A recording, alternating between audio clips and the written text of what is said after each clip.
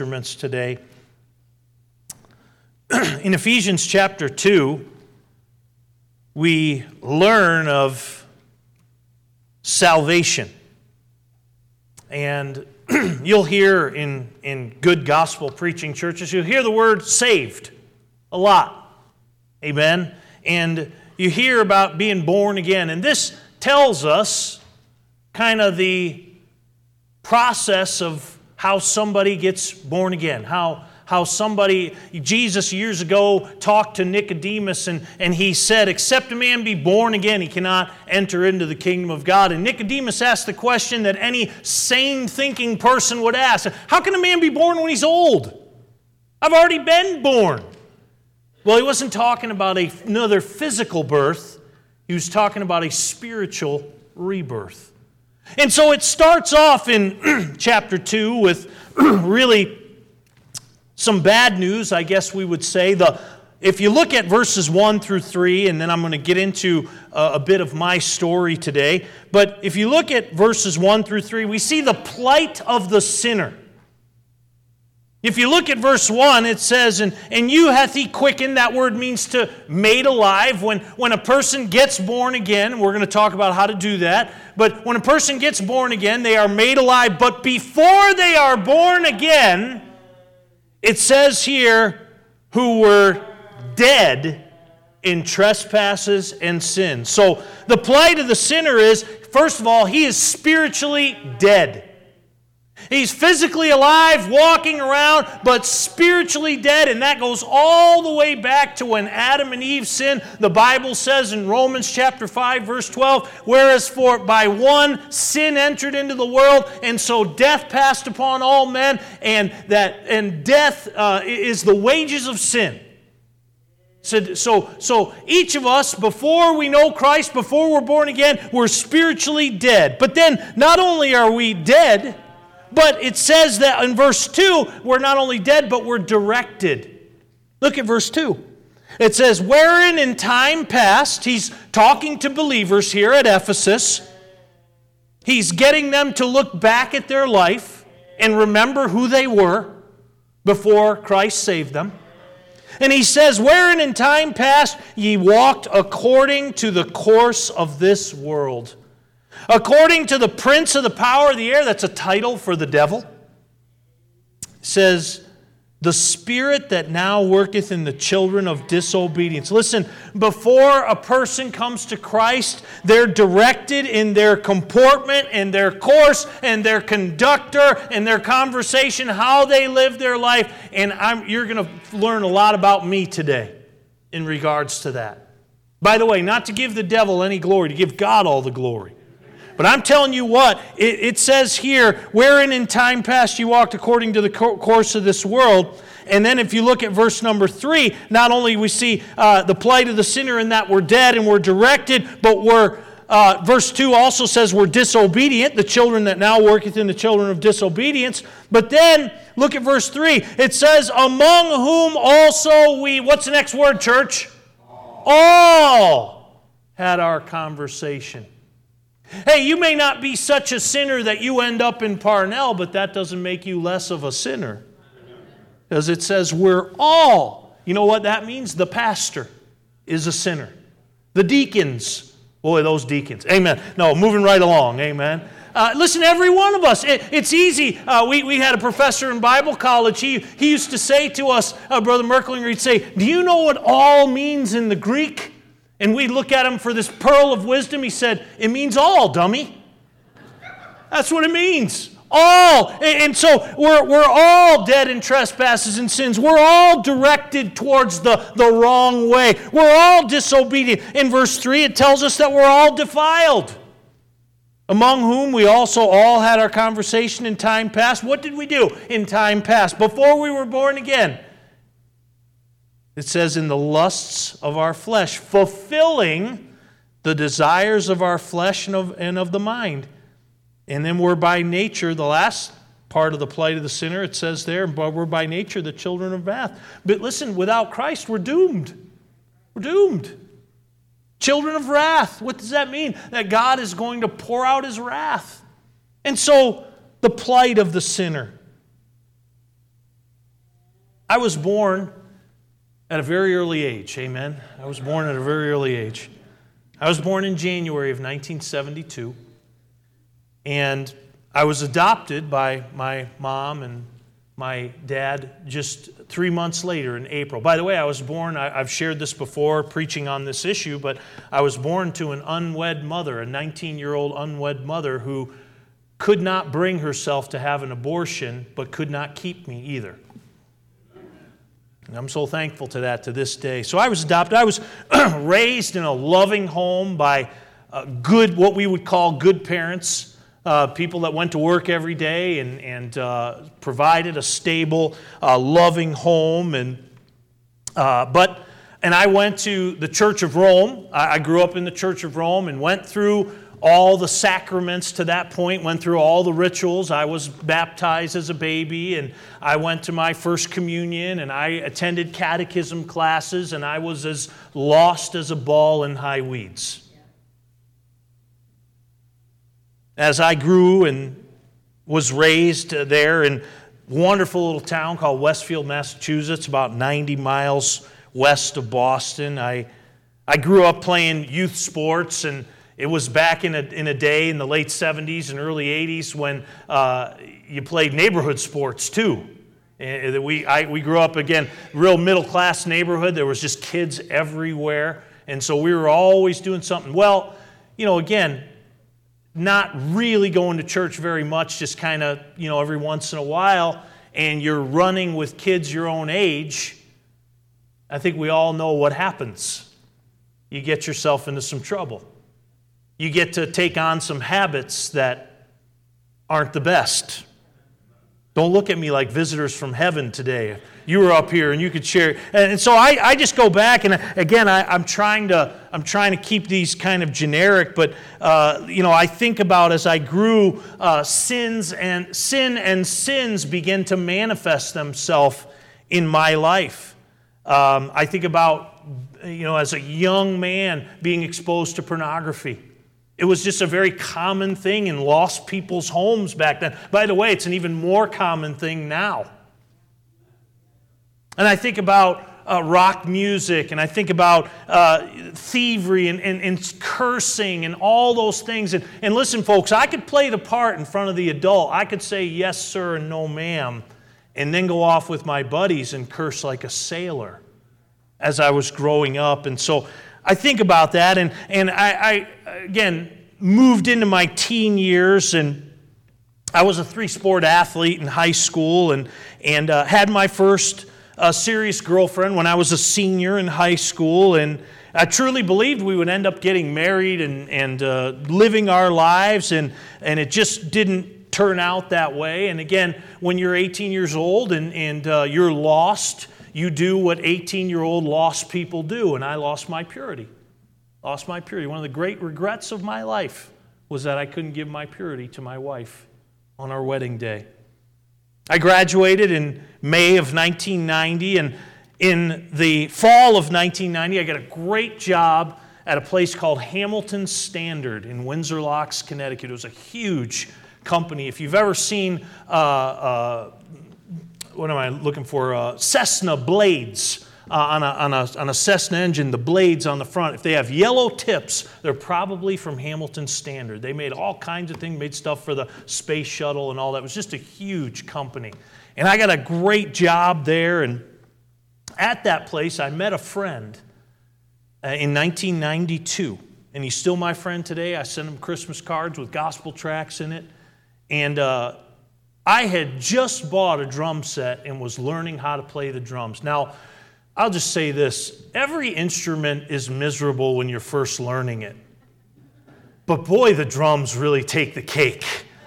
My neighbors must have just, oh my goodness. And I was just learning how to play, and my friend was a great drummer in a great band. And so we began to hang out, talk, develop a friendship, and of course I would go see his band. It wasn't long before that I started helping his band, started growing my hair out and all that. And my girlfriend that I had at the time, very serious girlfriend, could see that we were going in different directions. And she ended our relationship after 3 years. And again, folks, I personally believe, I don't have scripture for it, but I personally believe that there is a bond that God intended to take place in marriage with physical intimacy. And the reason why there's so much heartache in people that don't get married and still have physical relationships is because God intended that bond to bring us together. And when it's ripped apart through breaking up, things like that, it is awful. It's hurtful. It just breaks us. And I very, very, very, very, very seriously came within a hair's breadth of committing suicide over that. You say, you had a good home, listen, those things, don't ever say, well, you'll get over it, and those are hard things for young people. Some of us have just been old for so long, we forgot what it was to be young. Amen? And I remember, telling my mother and father that I had just literally almost, and my mother got sick. She literally got sick to her stomach. And it was just a difficult time. And again, I didn't know the Lord. I didn't know. I never went to a church like this growing up. I wish I go back and I look, and everybody has a unique testimony. I kind of wish I did, but this is my testimony. This is my story about how the Lord reached down and got me. And so, I was in a band at this time. I had gotten in a band, and it's that in itself is an incredible story. All these years later, 3 of the fellows in our band are in the ministry. 2 pastor churches like this. Myself and the singer that I was in a band with, he pastors in Greenville, South Carolina. And but we didn't obviously know that at the time. I was just in a band, and it was I turned 21 years old, and I've said this before. When you turn 21, pretty much anything you want to do is legal. And when you're lost, you do all kinds of things you shouldn't do.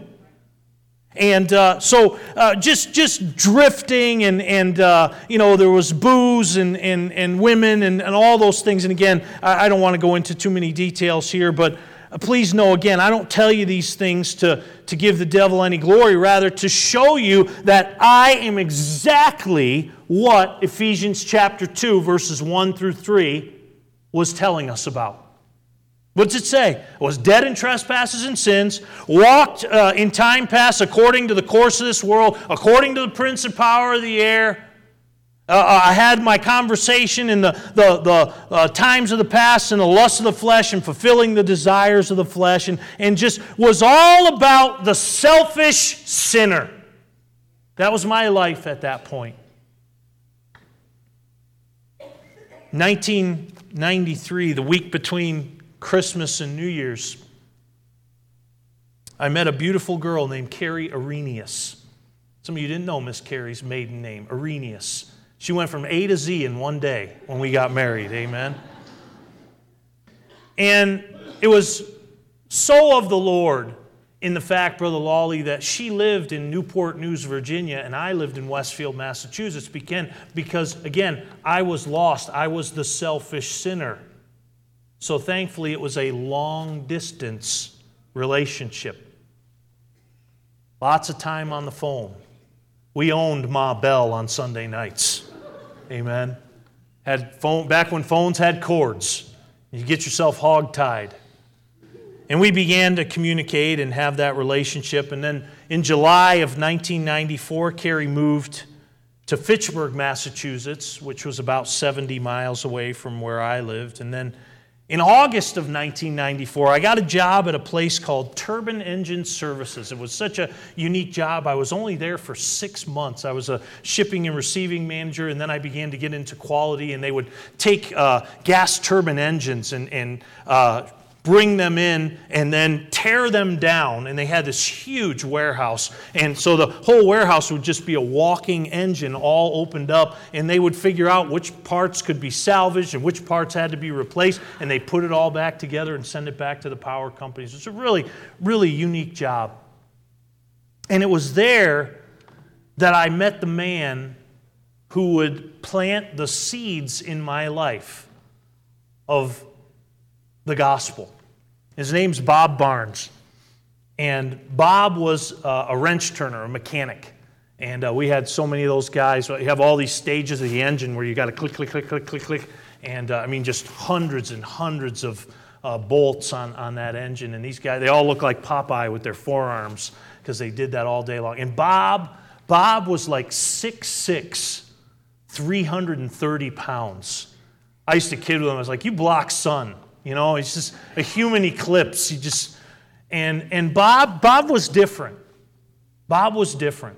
On Friday nights, the company had like an alternate building that was about 2 miles away, and they had a dock there at the back, and a bunch of us would go and just have a few beers after work on Friday. But Bob never went. Bob never went. And I found out that Bob was a Sunday school teacher at his local church. And I thought to myself, Brother Steve, imagine being a toddler and having Bob as your Sunday school teacher. Every week is David and Goliath, in the Sunday school class. This giant man, looking down at you. And so one day in October of 1994, my boss asked me, he said, I need you to drive Bob up to Springfield, Massachusetts. It was about a 30-mile drive from Windsor Locks, Connecticut. The New England states are small except for Maine. You can be in all of them within a couple hours. He said, I need you to drive Bob up to pick up. Bob had a Class A CDL. He said he's going to pick up a flatbed and he's got to go pick up an engine. So you just drive him up there and he'll get the flatbed and he'll come back. And so here we are, and I'm driving up to Windsor Locks, Connecticut. My long hair, I hadn't had a haircut in about 3 years. And I'm driving, and here's Bob next to me. And every day, I had a Jeep Wrangler at the time, and every day I would pull out of the parking lot, with the stereo on 10, And so Bob was just looking, Mr. Anderson, he was looking for a way in. He was just looking for that. And he said to me, those bands you listen to, he said, they all kind of portray hell as a big party. Where like the devil's the host, like, hey, come on in, have a beer, that kind of a thing. And Bob said, it's not true. He said, hell is a place of eternal torment. And you don't want to go there. And I don't recall what I said. I think I said, wow, yeah, okay, that was about all Bob said, literally. And we got to the place, and he picked up the flatbed, and we were coming back. He said, "Hey, let's stop off at McDonald's. We'll get some breakfast." And as we did, he pulled out of his pocket 2 gospel tracts, like we have in our tract rack over there. One was called "A Message from People Who Care" by the Reapers. And it's a very famous one. If you open it up, it's probably about 4-fold. And it has man on one side on a cliff, and then God on the other side on a cliff, and sin in the middle. And how you can't jump that cliff, amen? And then you open it up even more, and it shows the cross, how it spans the cliff. So you can get to God through the cross, just like Pastor Alex. So I read that. But then the one that he gave me that I read several times was called "This Was Your Life" by Jack Chick. It's called a Chick track, and it's a cartoon. We have them out there in our track rack, and their philosophy has always been Chick tracks get read, and they do. They really do. And I read that several times, read through, got to the end, and being a good Catholic boy, I noticed there was a prayer at the end. So, Brother Tim, I prayed that prayer. Now, I wasn't saved. I was just praying a prayer, like I did in the Catholic Church so many times. Our Father, which art in heaven, or Hail Mary, full of grace. I saw that there was this prayer, Dear Jesus, I'm a sinner. But my heart wasn't there. It was just verbalizing. In February of 1995, by the way, I only worked at Turbine Engine Services for 6 months. I've not seen Bob since. What a reunion it's going to be one day when I see him again. In February of 1995, Carrie and I were living together, and Carrie had asked me, what do you think about God? And I remember before, this had happened before I talked with Bob, and Bob talked with me, and I'd read those tracts and stuff. I had said, well, I don't really know that there is a God. I don't know.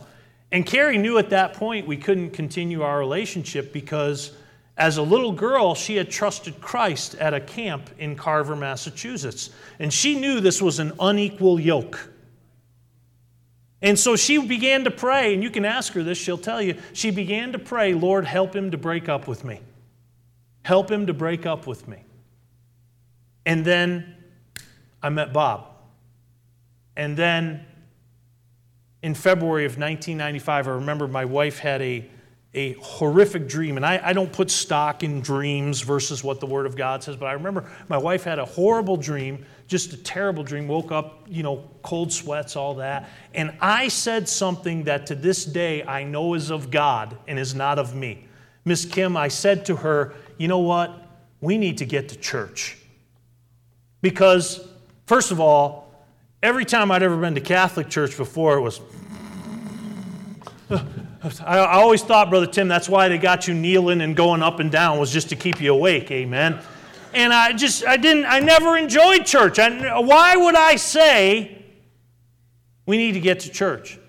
And so we lived in a place, Westfield, Massachusetts, and there was Holyoke, Massachusetts. There was a big mall in Holyoke, and we would go over the mountain. And on the side of that mountain, there was a little white church called Mountain View Baptist Church. So I said to my wife, who was just my girlfriend at the time, I said, why don't you see what time that little white church has Mass? Mrs. Lawley, I've asked Pastor Tharp all these years, when is the Mass? Amen. We never seem to have it. Amen. And she said, they start church at 11. And forgive me, I was lost, folks. I said, woohoo, I could sleep till 10:30. Could never do that at Catholic church. It was 8 a.m. So we went the next Sunday.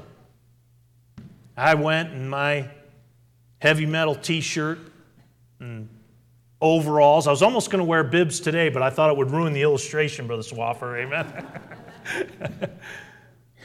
And I'm going to tell you what. We went into an old-fashioned, independent, fundamental, friendly Baptist church.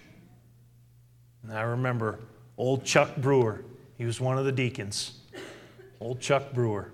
It would be the equivalent of our Bill Horsch. And for those of you that remember Brother Horsch. Chuck Brewer stuck his hand out and he said, young fella, it's good to have you today. And here I am, hair down to here, and just a sight to behold. And I said, well, thanks. And I sat down, and they had a service just like we've had, music and special music and offertory. And then the preacher got up there. And he was pounding the pulpit and pointing his finger, and the vein in his head was popping out, throbbing. I thought his head was going to explode, turning all red. And I thought to myself, what on earth is the matter with him? Amen. And then he began to really get preaching, and I was convinced that my girlfriend had told that man every sin that I had ever committed. Because it seemed like, Mrs. Merklinger, he was preaching on everything that I was doing. And she's sitting there, she told me this later, and you can ask her, she's sitting there praying silently, please don't let him hate it, please don't let him hate it, please don't let him hate it. And I'm over there like this. Who's this guy, But he was a straight shooter. Thank God for preachers that are straight shooters. There's enough charlatans out there, usually on the TV, saying, send me your money and I'll send you a hanky. Thank God for real preachers. And I walked out that day. I walked out lost. The truth is, if I had died that week, I would have went to hell. But the Holy Spirit was working. He was, forgive me, he was brooding over me. And we went back the next week. And the next week, as we do in independent Baptist churches. He gave an invitation at the end of the service. We'll give one today. And I remember him saying, he said, come if you'd like to be saved, if you'd like somebody to show you how to trust Christ. And he had gone through the plan of salvation. And he said, I remember he said, just take that first step. The Holy Ghost will help you with the second one. I remember he said that. But I couldn't, Brother Brooks, I couldn't take that first step. I just couldn't do it and come down. But I thought to myself, well, there's no sense in going to hell just because I can't take a first step. And so what I did that day when the gospel was presented to me, the fact that we looked at the plight of the sinner, but here, if you notice in verses 4 through 7, we have the love of the Savior. It says in verse 4, but God, who is rich in mercy for His great love wherewith He loved us. Hey, how did God show His love toward us? Romans 5:8 says, but God commendeth His love toward us in that while we were yet sinners, Christ died for us. That preacher was preaching, and he was preaching on sins, and he was preaching on to sinners. But I'll tell you what he was preaching about. He was preaching about a Savior who came and died on a cross because He loves sinners. And I remember the preacher saying, He'll save you if you'll call upon Him. And I remember having this battle between the spirit and the flesh in that pew with my head bowed and my long hair hanging down. I remember it so clearly. And I remember finally giving in. And thinking to myself, as the preacher said, you know what? He said, God will trade you a home in heaven for all your sins. And Miss Faith, I remember saying, that sounds like a good deal to me. That sounds like a good deal to me. And I bowed my head and I prayed the most simple prayer anyone has ever prayed. I prayed, Lord Jesus, please save me. I'm a sinner, please save me. That's it. That's all I prayed.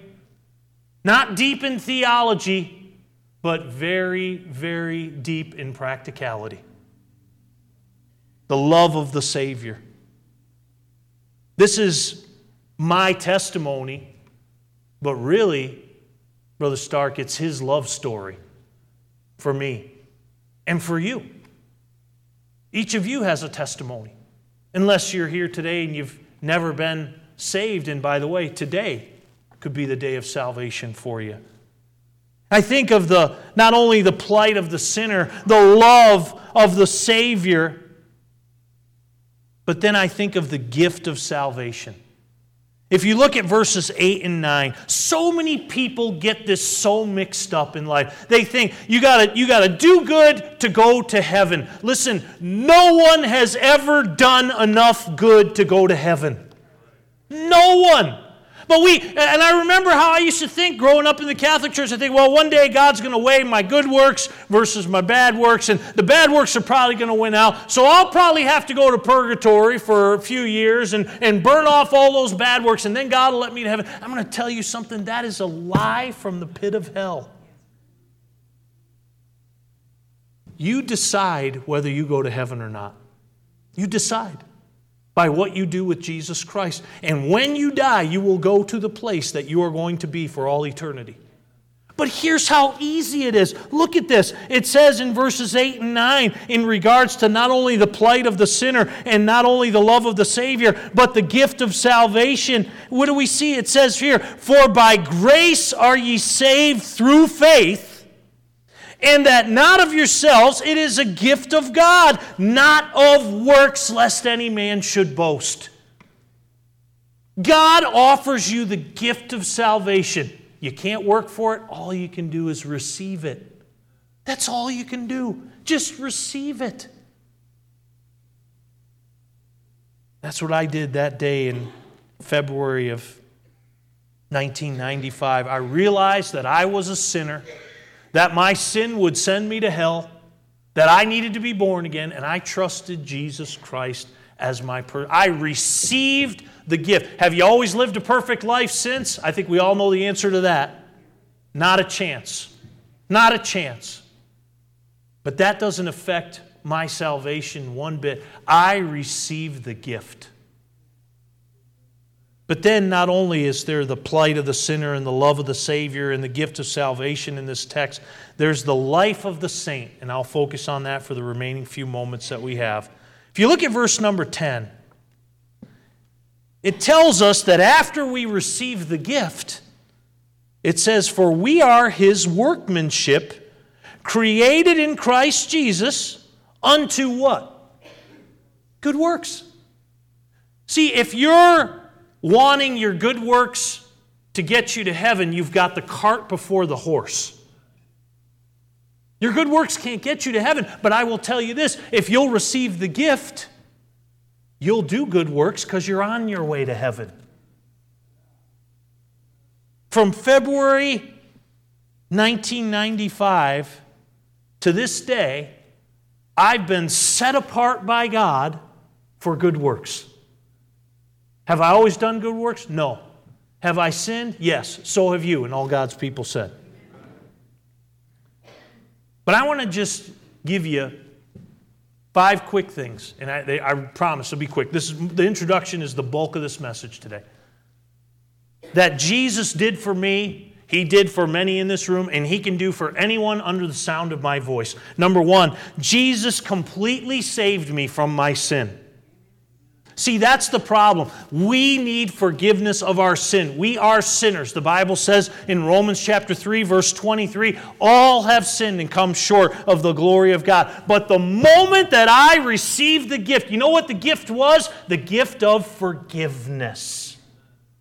For the wages of sin is death, Romans 6:23, Brother Talbert. But the gift of God is eternal life through Jesus Christ our Lord. When you come to Jesus as a guilty sinner and ask Him to save you and forgive you, He forgives you of all your sins, past, present, and future.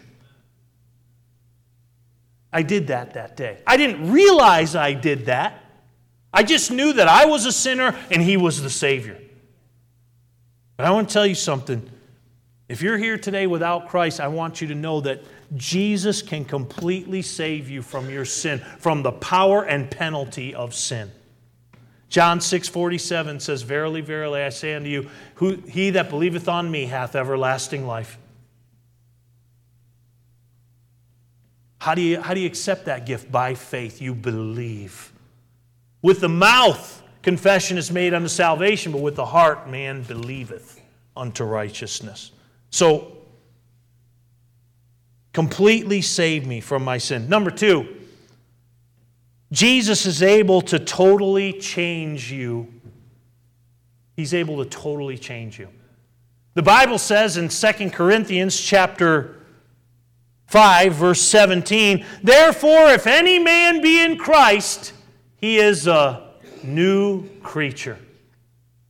Oh, that next year of my life, really, the next 2 years especially, were just a testament to the power of the Word of God and the power of the Spirit of God to work in a life. We began to become very faithful at Mountain View Baptist Church. By the way, we were still living together. I still hadn't had a haircut yet.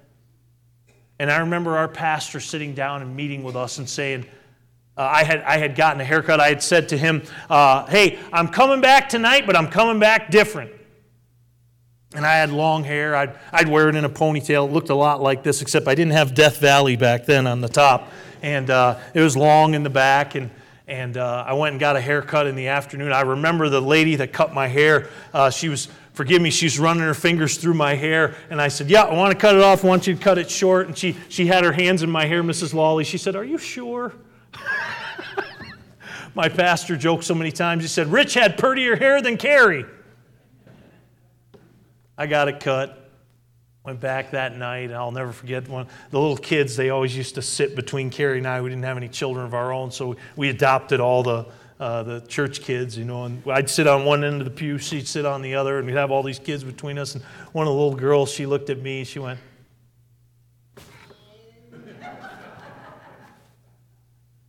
Next thing you know, everybody's looking, no hair in the back, just hello, amen. And I remember my pastor met with us. He said, we'd like you to consider joining the church. And, again, I just thought if you came and put money in the plate that you were a member. I've had people tell me that through the years, Brother Hauser. I thought I was, And he said, no. He said, but right now, he said, let me just share something. He said, you're living together and you're not married. And so, we can't do that. But here's what I'd like to do. I'd like to offer you an option. He said, what do you think about, we had a deacon, Brother Brewer, and his wife had raised 4 girls. And they were all grown. And they had 4 empty pink bedrooms. And he said, what would you think about, because we're already engaged, we were planning on getting married. He said, what would you think about Carrie living here and you living where you are until you get married? And I said, that sounds great. We joined the church, begin to get involved, begin to serve. We got married in June of 1996, been married for 27 years. I surrendered to preach in November of 1996. I was folding laundry, listening to a cassette tape of Tom Malone. I'd never heard of Tom Malone before. And right there, I knew the Lord was working on me, and I knelt by our waterbed in our one-room apartment with a loft bedroom. And I said, Lord, I'll preach if you want me to, but I don't really want to. And then a year later, we were in Bible college. 4 years later, we graduated, came back to our home church, served as youth pastor for 5 years, served as an associate pastor in another church in New England for 3 years, and for the last 14 years, I've been your pastor here. I want to tell you something.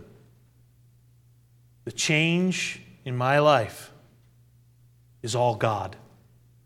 See, you've only known me as Pastor Rich. But I promise you, there was a Rich before that was a selfish sinner before he got saved. And Jesus Christ has totally changed my life. It's a blessing for me to go back to New England and see guys I used to know. Forgive me, that are very much the same as they were back then.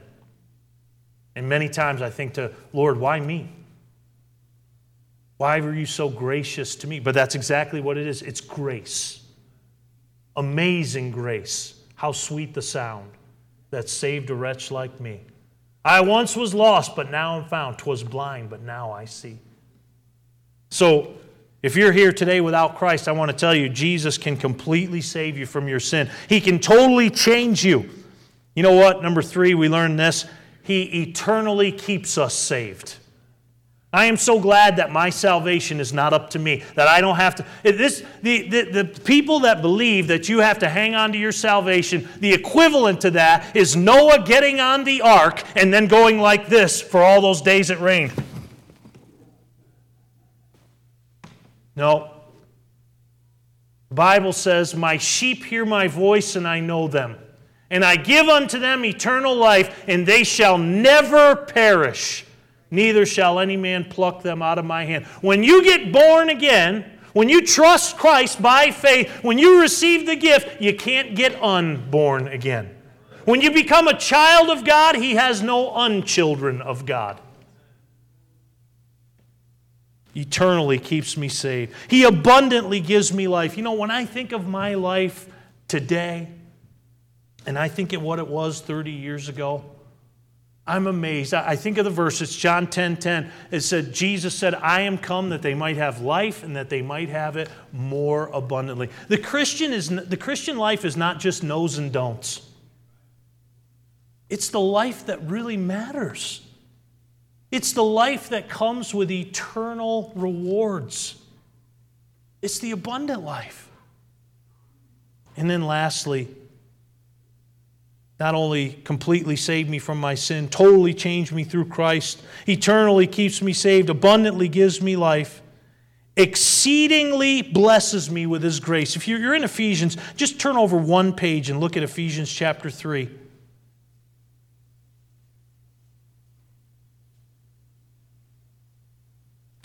Look at verse number 20.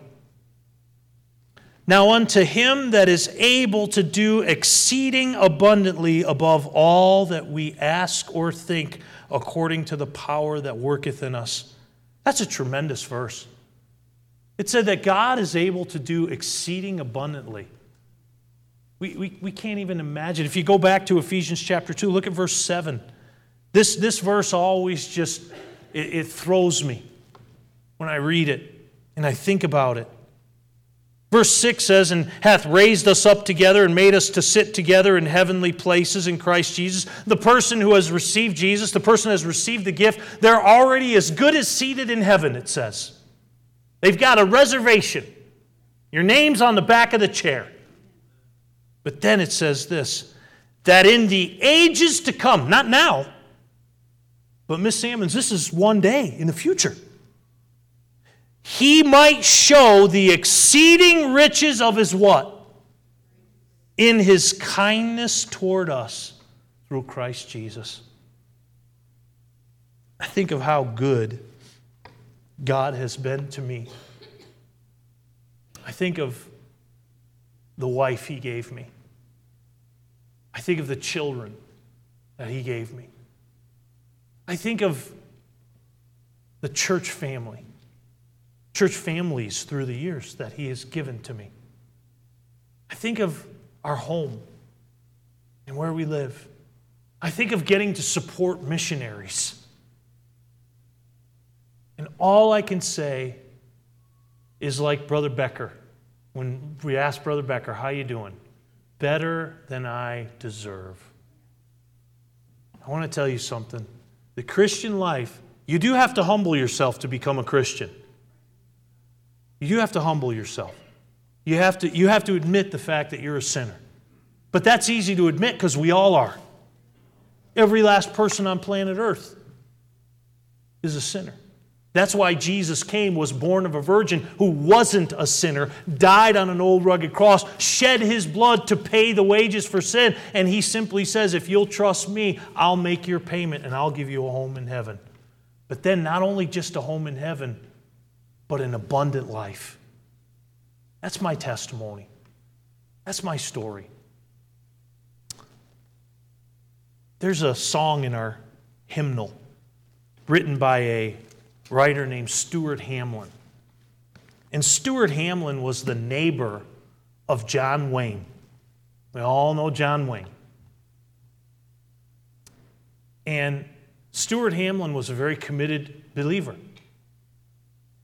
And he began to share his testimony with John Wayne one time, his neighbor. And he said to John Wayne, as John Wayne began to ask him about the Lord and spiritual things, and Stuart Hamlin said to him, he said, you know, John, it's no secret what God could do if you would just give yourself to him. If you would just trust him. It's no secret what God can do. And through that experience, he wrote a wonderful song in our hymnal. In the chorus, you know the chorus, it is no secret what God can do. What he's done for others, he'll do for you. With arms wide open, he'll pardon you. It is no secret what God can. I love, Brother Kinser, I love my story. I really do.